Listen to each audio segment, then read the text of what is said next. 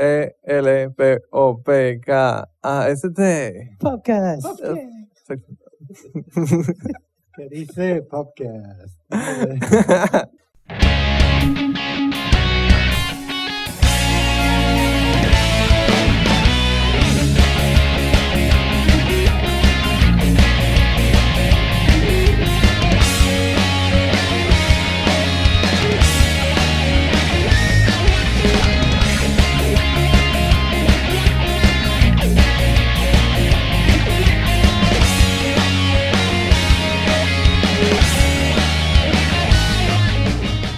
Hey, pues bienvenidos a un nuevo episodio del Minikast. Nuevamente vamos a tocar el tema de los videojuegos. Yo sé que estamos como que repitiéndolo mucho. Yo creo que vamos a tener que buscar y tratar de hacer un Minikast sobre otra cosa. Pero desafortunadamente, pues, es lo más que, como mencionamos la ocasión anterior, es lo más que estamos viendo para esta época, pues, los lanzamientos de videojuegos, ya que se acerca la temporada navideña. Y para eso, pues, para compartir con nosotros, esta vez está con nosotros una persona adicional, así que vamos a introducirnos. Esta vez está Peristalsis por acá. Hey. Y está el Maca de regreso. What's up? Él nunca ha estado en el Minikast. Él nunca ha estado en el Minikast. Es mi debut del Minikast. Sí, exactamente, pero había estado en el podcast. Y por supuesto, pues yo, Silent Fred. Yeah. Y en esta edición del Minikast vamos a estar hablando un poquito sobre, para el primer tema, pues vamos a estar hablando un poquito sobre Super Mario 3D Land. Mario. It's me, Mario. Y por supuesto, este es el nuevo juego de Mario para el 3DS, el Nintendo 3DS o 3DS, como dicen en español. No puede faltar. No puede faltar. Y pues, además de ser el primer juego para el 3DS, obviamente, es el primer juego de Mario en portátil desde New Super Mario Bros. Y bueno, de la línea oficial, de la serie oficial de Mario, porque obviamente han habido de los otros muchos. Y además es la primera vez que el personaje aparece en 3D. Y pues ya, además de pues, ya en la página pues ya está disponible la reseña, pueden ir al podcast.com y pueden encontrar la reseña pues de lo que yo, es más como que impresiones más generales, porque pues obviamente no puedo escribir todo lo que, no son impresiones generales, pero no puedo escribir específicos, porque si no tendría que escribir páginas y páginas como hacen algunas personas, y yo prefiero como que reflejar más lo que es las impresiones sobre lo que ha pasado en el juego en vez de cosas específicas. Pero aquí pues podemos mencionar cosas más específicas. En general pues lo que podemos más o menos describir el juego es el Mario 2D en doble 3D básicamente. Porque además de ser, es como con Mario más al estilo clásico de Super Mario Bros. 1 y 3. Pero en un plano 3D y más sobre eso en pues el 3D estereoscópico que se llama.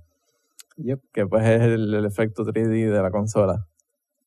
¿Algo que quieran seguir mencionando? De verdad que por lo que pude así jugar, de verdad que me gustó ese estilo, que es como, se siente como que como dijo él, que es clásico, así 2D hasta tú llegar al final, pero también se siente un poco como los Mario Galaxy, Sí. ese estilo, que esa combinación de estilos, de verdad que a mí me gustó, de verdad. Ajá, y una de las cosas que pues obviamente yo mencioné, eso lo mencioné en la reseña, que hace que se sienta así es porque en vez de buscar la estrella como en los Mario 3D, Mario 64 tú buscabas la estrella, en Sunshine era el Shine, y en los Mario Galaxy era la estrella de nuevo. En tú buscas llegar al final de la parte a la banderita, que como en el Super Mario Bros. El primero. Y recientemente también eso lo vimos en New Super Mario Bros. Que también era así. Pues, esos son los juegos que son al clásico 2 dimensiones, digo. Aunque pues obviamente pues tienen sus toques de 3D ahora. Pero que el el goal, el final es la bandera, no la estrella. Y además, pues también los niveles son un poquito más como que concentrados. No hay esa libertad que tienen los juegos 3D usualmente.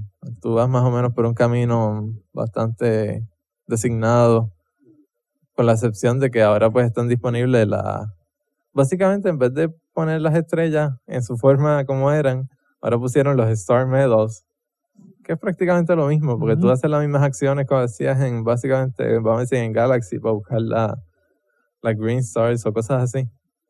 Sí, que puedes después, por ejemplo, usarlas después para sacar, como en las anteriores, que por ejemplo en el de New Super Mario Brothers, que era en la de Wii, ¿se acuerdan que habían unas partes que en el último mundo que había que tú usar las monedas y entonces tú abrías las partes una por una, dependiendo de la cantidad que tú tuvieras? Pues yo vi eso, algo así similar era en este también, que habían ciertas partes que, dependiendo de la cantidad que tú tuvieras de las monedas, pues entonces tú podías abrirlo y... Sí, definitivamente es como que, aunque los niveles son más lineares,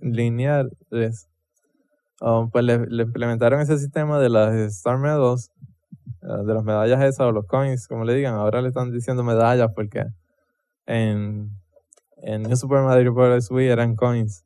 Sí. Es para darle un poquito de ese toque más 3D. Y, ¿sabes? De que tienes un poquito más de buscar cosas en las partes y explorar un poquito más. Eso también como para hacerla un poquito más larga para las personas que quieren, porque ellos diseñaron los niveles como para que fueran cortitos, para uno poder pasarlos rápido. Exactamente. En parte sí, tienes un poquito más que hacer en las partes y además, como si te fijas, el tiempo es bastante, o sea, las partes ahora tienen tiempo también de nuevo, que esto es algo que no se estaba utilizando tanto ya últimamente. Ahora todas tienen tiempo, pero el tiempo usualmente, por lo menos en las primeras etapas, es bastante, una cantidad lo suficiente para que tú tengas tiempo de explorar por las esquinas y todo y no estés tan apurado. Pero con todo eso hay tiempo que no te puedes quedar para siempre dando vueltas. Eso de verdad que, eso de las monedas siempre me gustó porque no solo como antes, que tú simplemente lo pasabas y ya, y dejabas, ok, ya lo pasé, ya, si acaso vuelvo a jugar otra vez, Sí. sino que esta vez añade al tiempo, que se supone que uno lo puede pasar, por ejemplo, en cierta cantidad de horas, si no hubiesen las medallas. Y ahora con las medallas, pues eso extiende más el tiempo del juego, sino lo que invita a ir por parte y buscarlas una por una. Eso es lo que de verdad ayuda al juego mucho, eso.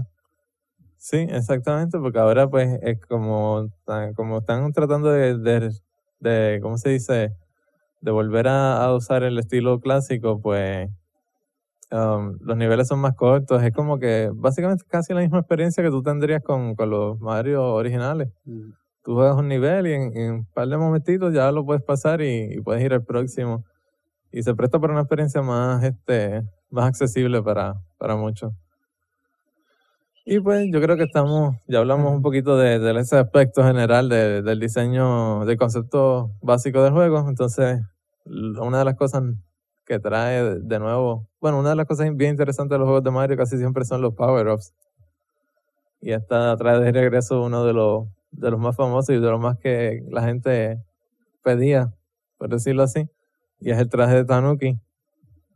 Y esta vez es La como que... ardilla, un raccoon. No, pero esta vez como que lo dejaron más Tanuki y se olvidaron del raccoon. Y aunque es más o menos... Aunque no tiene las habilidades obviamente de volar ni nada, pero ahora el traje forma como que parte de todo el juego. Es como que además de que los diseños tienen... los diseños de los niveles tienen en consideración que tú puedes estar usando el traje y además la historia está basada alrededor del traje de Tanuki también. Que ahora todo tiene Tanuki. Sí, básicamente ahora todo, hasta los enemigos tienen su cola o alguna... Como que ustedes querían Tanuki, pues cojan Tanuki por buen rato. Esa es la fiesta de Tanuki ahí, todo el mundo así con las colas moviéndolas. Sí, y hay cosas más relacionadas también más adelante, que obviamente todavía no puedo mencionar. Y no creo que quieran saber también. Me imagino que quieren mantener la sorpresa. Anyways, otro de los power-ups nuevos, por lo menos, uno de los power-ups nuevos es el La boom. flor. Es un nuevo, nunca lo había visto. Sí, la flor regresa como siempre, como casi siempre. La flor de fuego. Pero estaba hablando del traje de boomerang. Spoiler. No, eso sale en el trailer, lo siento. Es tema. Spoiler. Es tema. Y además tú no puedes spoiler un juego de Mario casi. Es todo sobre jugarlo. Y el traje de boomerang es básicamente una combinación entre el Hammer Bro y el Fire Flower casi. Más o menos. Porque él hace como que es básicamente como si estuviera tirando la bola de fuego, pero en vez de tirar la bola de fuego es un boomerang. Y por eso mismo, pues el boomerang regresa y si vuelves y saltas va a seguir moviéndose, etcétera. Va a seguir el movimiento. Tú llegaste a usarlo, ¿no? Sí. Tú no llegaste a la parte de... Nunca. Y entonces mi petición la pusieron, que yo pedí una petición a Nintendo hace años, de que pusieran un traje de Bullet Bill para Mario. Eso sí sería un spoiler. Eso lo hay en Mario Kart. Pero obviamente sería como un assist. Estarías disparado igual que en Mario Kart, saldrías disparado hasta el final. Sale disparado y si hay un boquete al final, pues, lo siento, te caíste, perdiste una vida.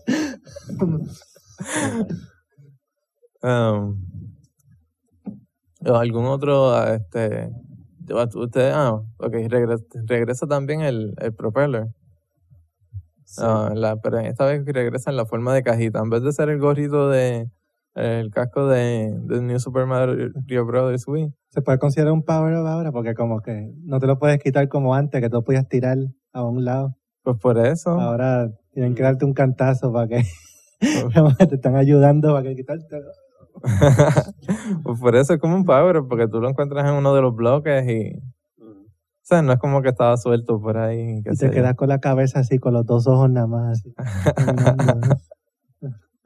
Y se ve extraño porque tú lo ves desde arriba, casi tú no ves la cabeza de Mario, solamente ves como que el cuadrito que es como si fuera en vez del casco, pues sería una caja en la cabeza. Y esa parte cuando uno usa el bloque son interesantes por eso, porque la cámara se ve desde arriba y por lo general uno lo que hace es como que caer las partes son como que verticales. Sí, tú vas hacia abajo. Y el efecto 3D se ve como que más sorprendente. Sí, tú en esas partes justamente que usan el propeller o vas hacia abajo, las partes van descendiendo, qué sé yo. En contrario, que también hay otras partes que es al revés. Hay otras partes que tú vas subiendo, pero esas usualmente usan la cuerda esta que tú brincas. O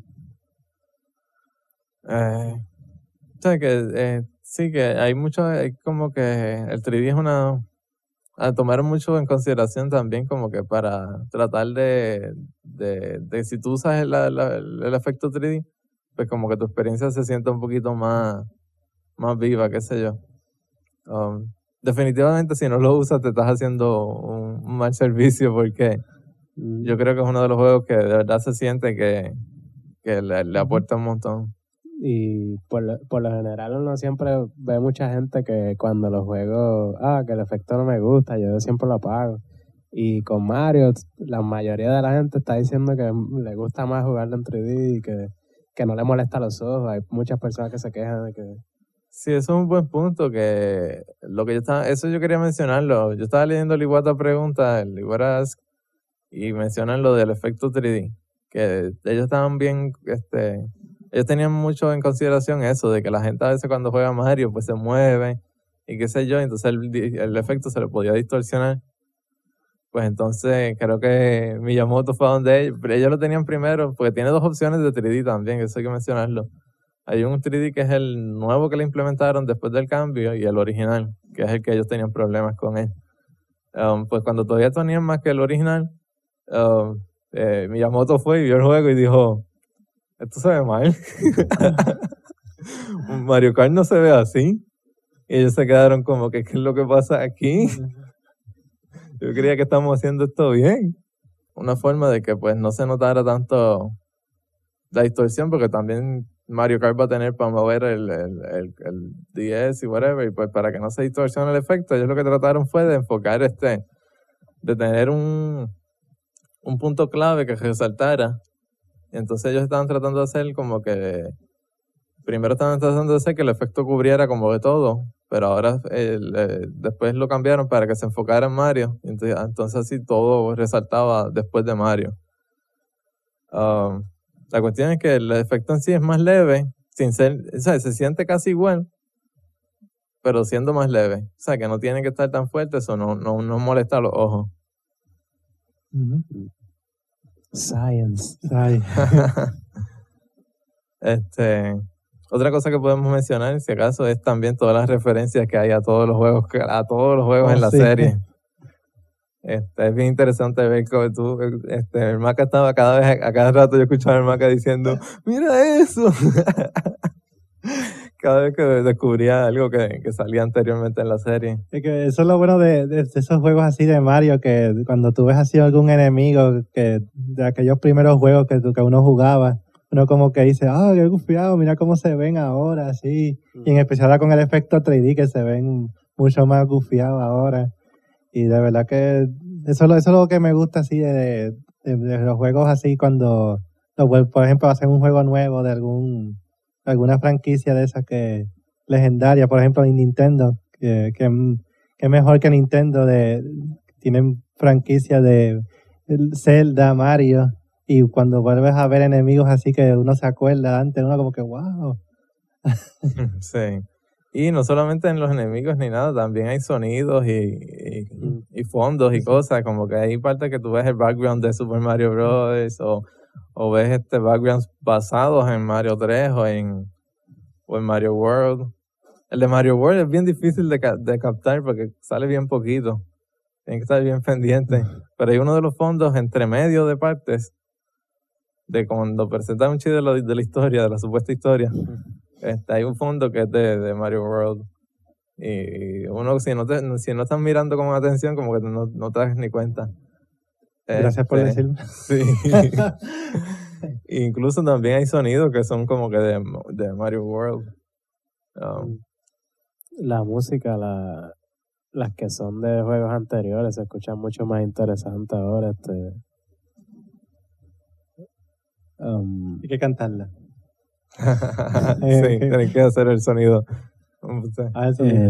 Ahora como que no son MIDI, ¿verdad? O por lo menos se escuchan más. Se escuchan bien, pero no son, obviamente no son orquestadas completamente, pero se escucha, creo, según yo creo que no son. Yo sé, porque había gente diciendo que ahora se escuchaban más, que cuando salieron los primeros trailers se escuchaban peor. La música, sí, la música en general, sí, se escucha mejor, definitivamente. Al principio yo creo que se escuchaba media.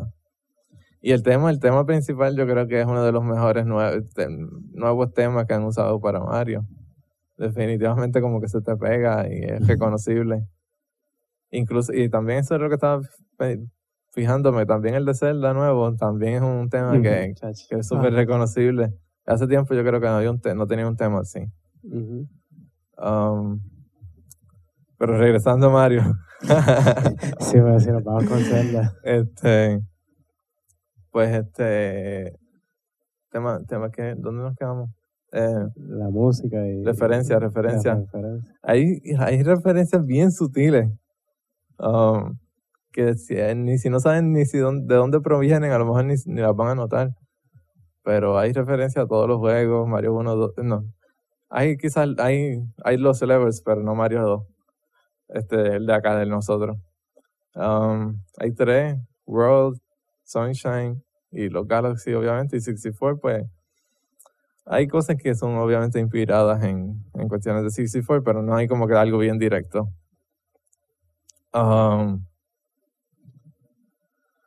Y pues, ¿alguna otra cosa que podamos mencionar, que quieran mencionar de lo que jugaron, que les llamó la atención mucho?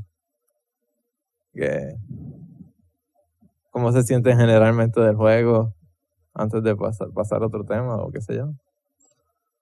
No, de verdad que a mí de verdad que me gustó, de verdad. Es como los clásicos, pero a la vez con otro toque. Y de verdad que se los recomiendo a todo el mundo, de verdad. Es un juego que hay que tener si tienes el 3DS, es un juego que tienes que tener. Y, Es el juego que hacía falta en este momento para ver si ya las personas al fin aceptan el 3DS.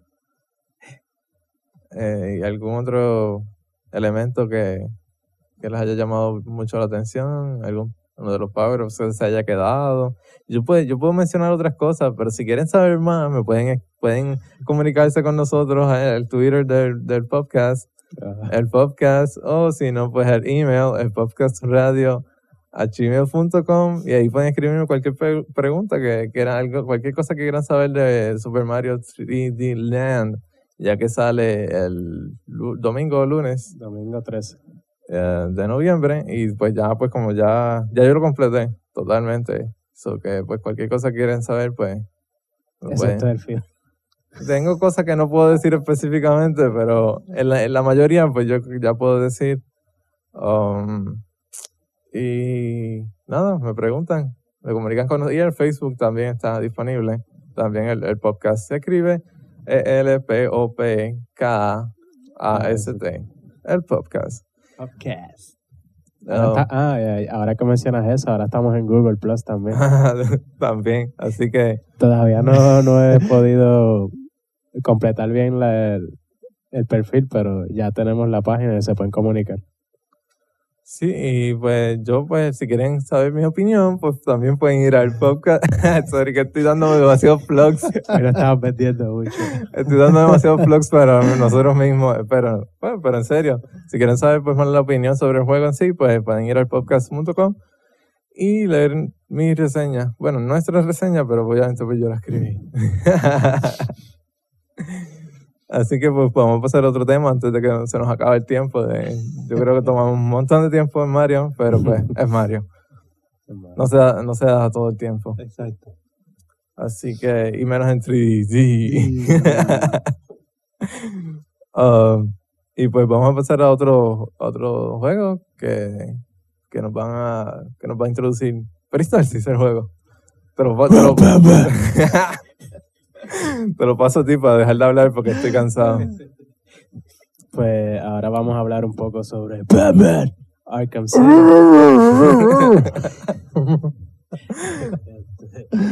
No, en este juego la voz la hace Kevin Conroy, que es el que hace la voz de la serie animada. Y pues habla como una persona normal. ¿Cuál serie animada? ¿Batman? ¿Cuál? El Animated Series. Okay. Él es el que hace la voz, ¿verdad? Exacto. Sí. Porque como hay tantas versiones de Batman animado, ya también. Bueno, ¿verdad? Que como yo no me he mantenido muy al tanto, pues no sé. Pero nada, pues Batman Arkham City, pues obviamente es la secuela a Batman Arkham Asylum. Y si yo no sabía que Arkham Asylum existía, ¿cómo? Pues, era obviamente la secuela entonces. Para los que no conocen, pues. No, sigue. Esta vez, pues, el juego es un poquito más open world, como le dicen. Hay una historia principal, pero adicional a eso hay muchísimos side quests, muchas cositas adicionales que uno puede hacer. Y pues las puedes hacer en cualquier momento, no tienes que pasar la historia para poder hacerla. Que en ese sentido, pues hace un poquito open world, al estilo, no sé, Grand Theft Auto, entre comillas. El estilo Grand Theft Auto. Que para las personas que les gusta ese tipo de juegos, pues probablemente le interese más que Arkham Asylum. Realmente mantiene el mismo estilo, aunque sea así un poquito más open world. El estilo de pelea es bien parecido, pero refinado. Esa es una de las cosas de los juegos de Batman que a la gente le ha gustado, el estilo de pelea, aunque es sencillo, tiene técnicamente pocos botones, pero no se siente... Es que esa es la forma de hacerlo.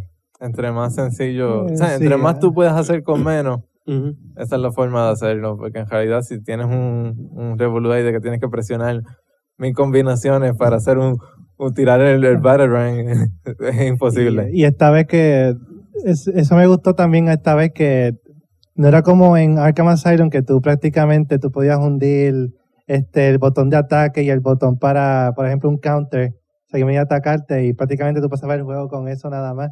Sino que esta vez ahora hay varios tipos de enemigos que tienes que usar otras tácticas. Por ejemplo, hay unos que tienen unos escudos y tú obviamente no puedes pelear así de frente, darle puño, tienes que brincarle por encima y entonces darle así y quitarle el escudo para entonces poder derrotarlo. Eso me gustó, que ahora no simplemente tú puedes hundir, si hundes mucho el botón, obviamente al principio puedes que lo pases, pero va a llegar el punto que no vas a poder, que vas a tener que entonces pensar bien lo que vas a hacer, cómo vas a derribarlo. Y eso es unas cosas que mejoraron en eso. Y aunque uno tiene la opción de usar todos los gadgets de Batman, pero el enfoque es básicamente solamente en atacar y hacer los counterattacks. Y pusieron muchos atajos para utilizar los gadgets. No tienes que ir al menú para sacar el gadget y después usar. Básicamente si presionas el L, que es el botón de... ¿Eso era este block?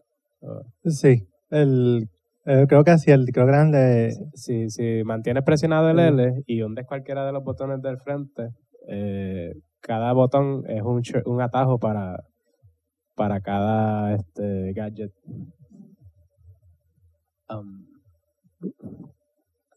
¿Qué más? Algo que me encantó mucho del juego es que utiliza una gran variedad de los enemigos de Batman. Básicamente buscaron en la librería de enemigos y dijeron, Batman que tiene pocos estos enemigos. Son los mejores. Estos son los mejores, vamos a usarlos. No podemos hablar de muchos para no arruinarlo y hacer muchos spoilers. Sí. En esta, el Riddler, aunque salía, Sorry. aunque salía en Arkham Asylum. A spoiler también. Yo no sabía que salían buste. Aunque el Riddler salía en Arkham Asylum, pero en Arkham City tomó un papel más importante. Y básicamente los side quests principales son de él. Eso es como que la mitad del juego, yo diría. Yo creo que sí. Sí, que mantuvo prácticamente eso de Arkham Asylum, que en Arkham Asylum pues uno buscaba trofeos de que dejaba ahí al Riddler, no sé si es que estaba aburrido y un día dejó trofeos en todo el sitio. Es posible. Sí, bueno, porque a veces estás en unos sitios tan especiales. A veces que no teníamos nada que hacer más dejarle trofeos a Batman para coger, como si Batman no tuviese más cosas que hacer.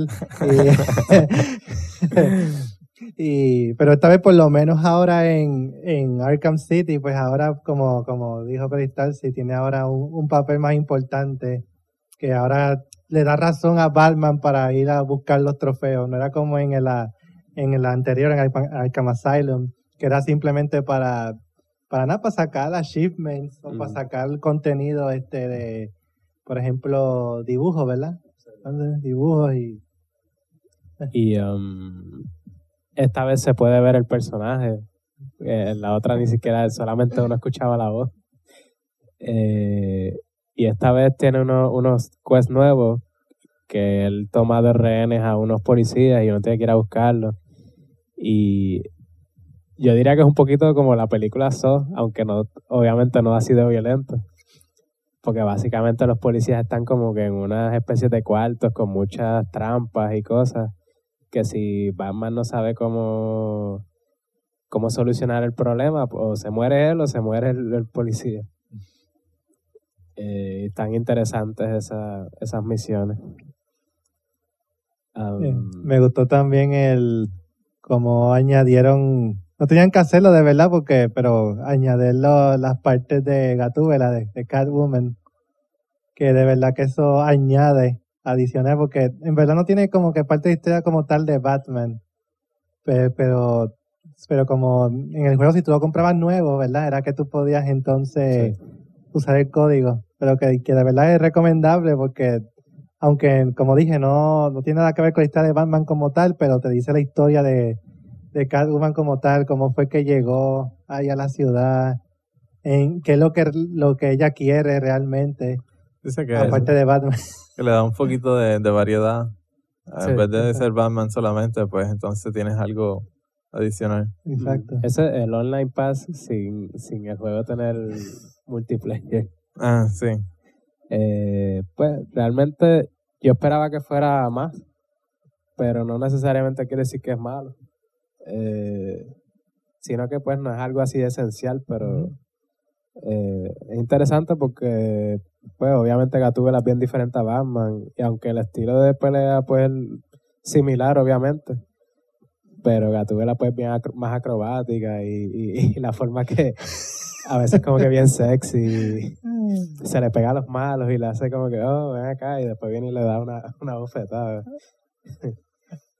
El poder de seducción.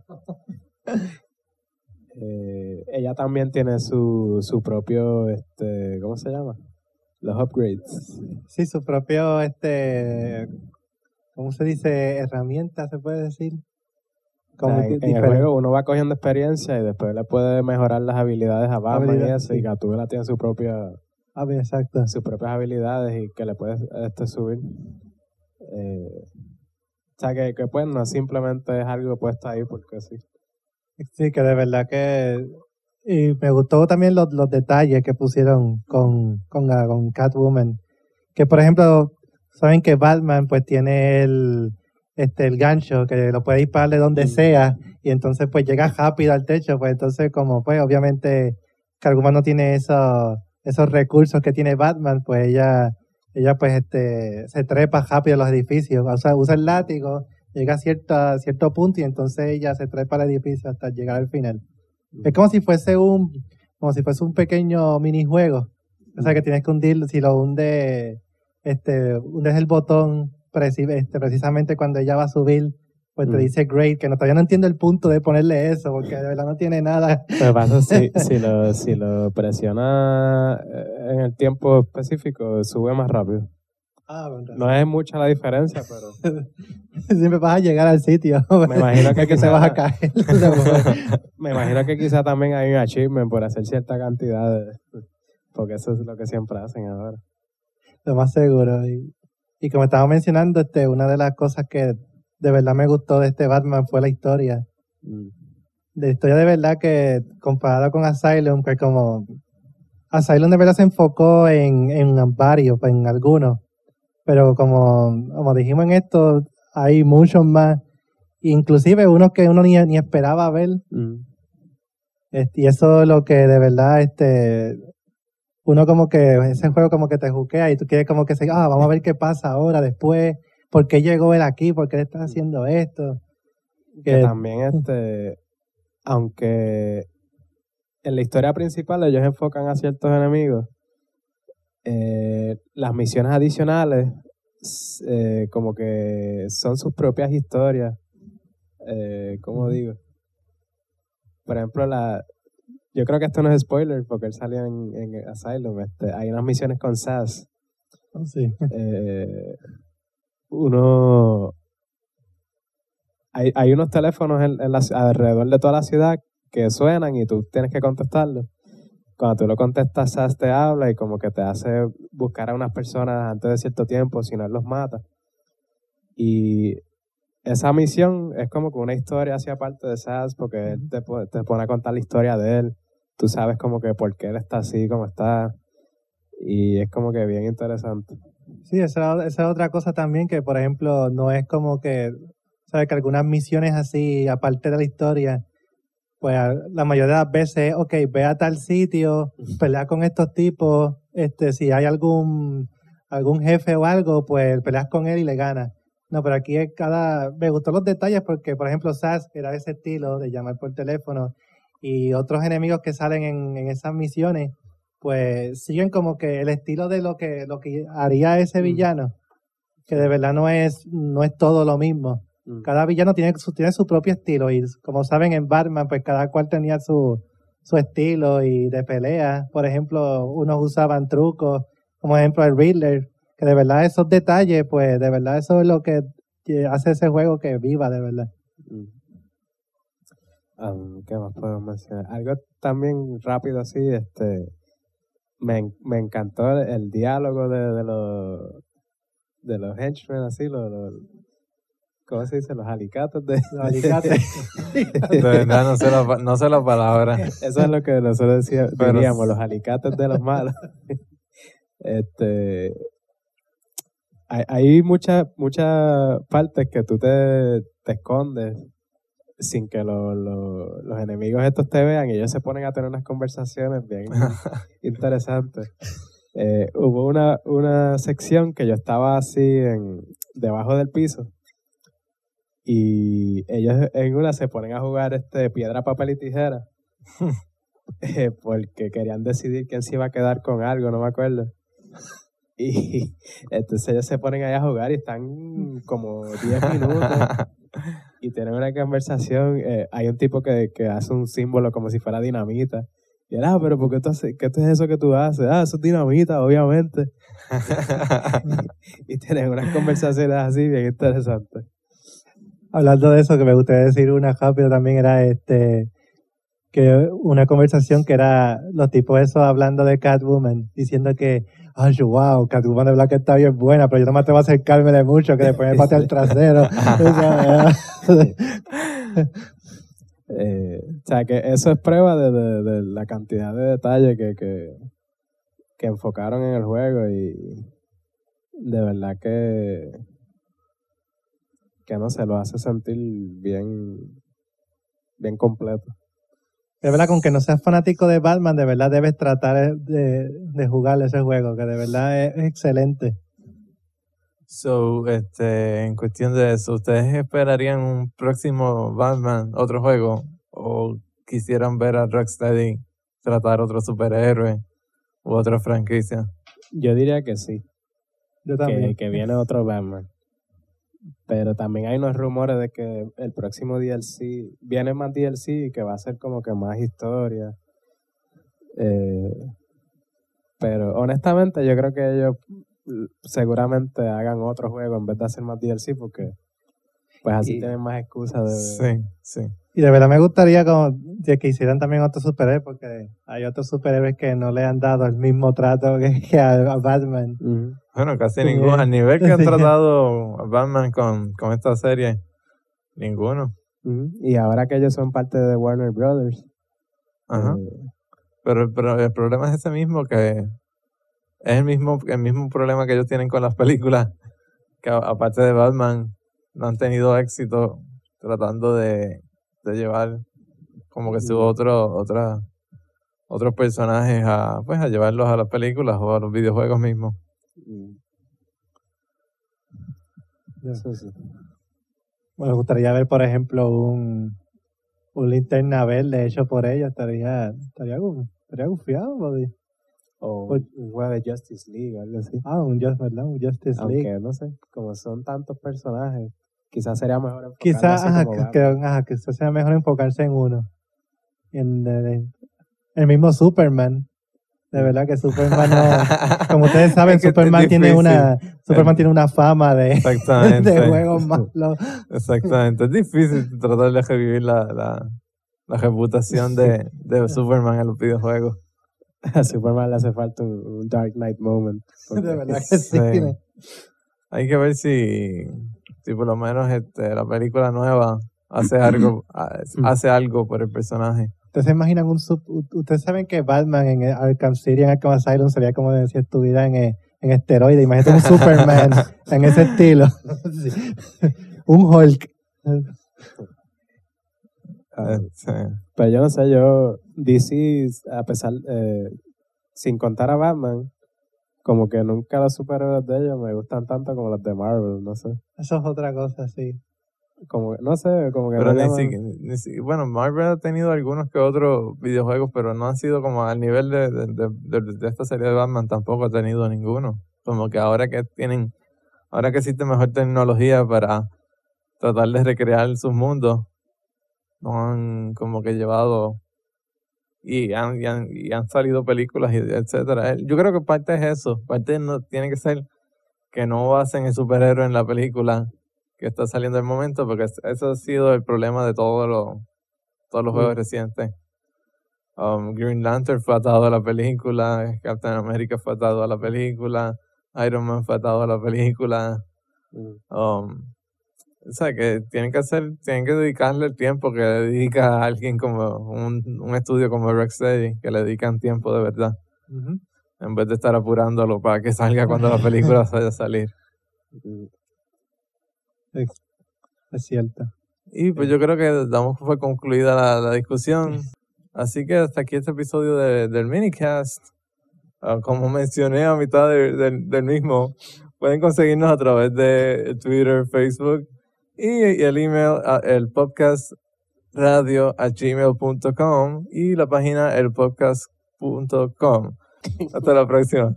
Bye. Bye.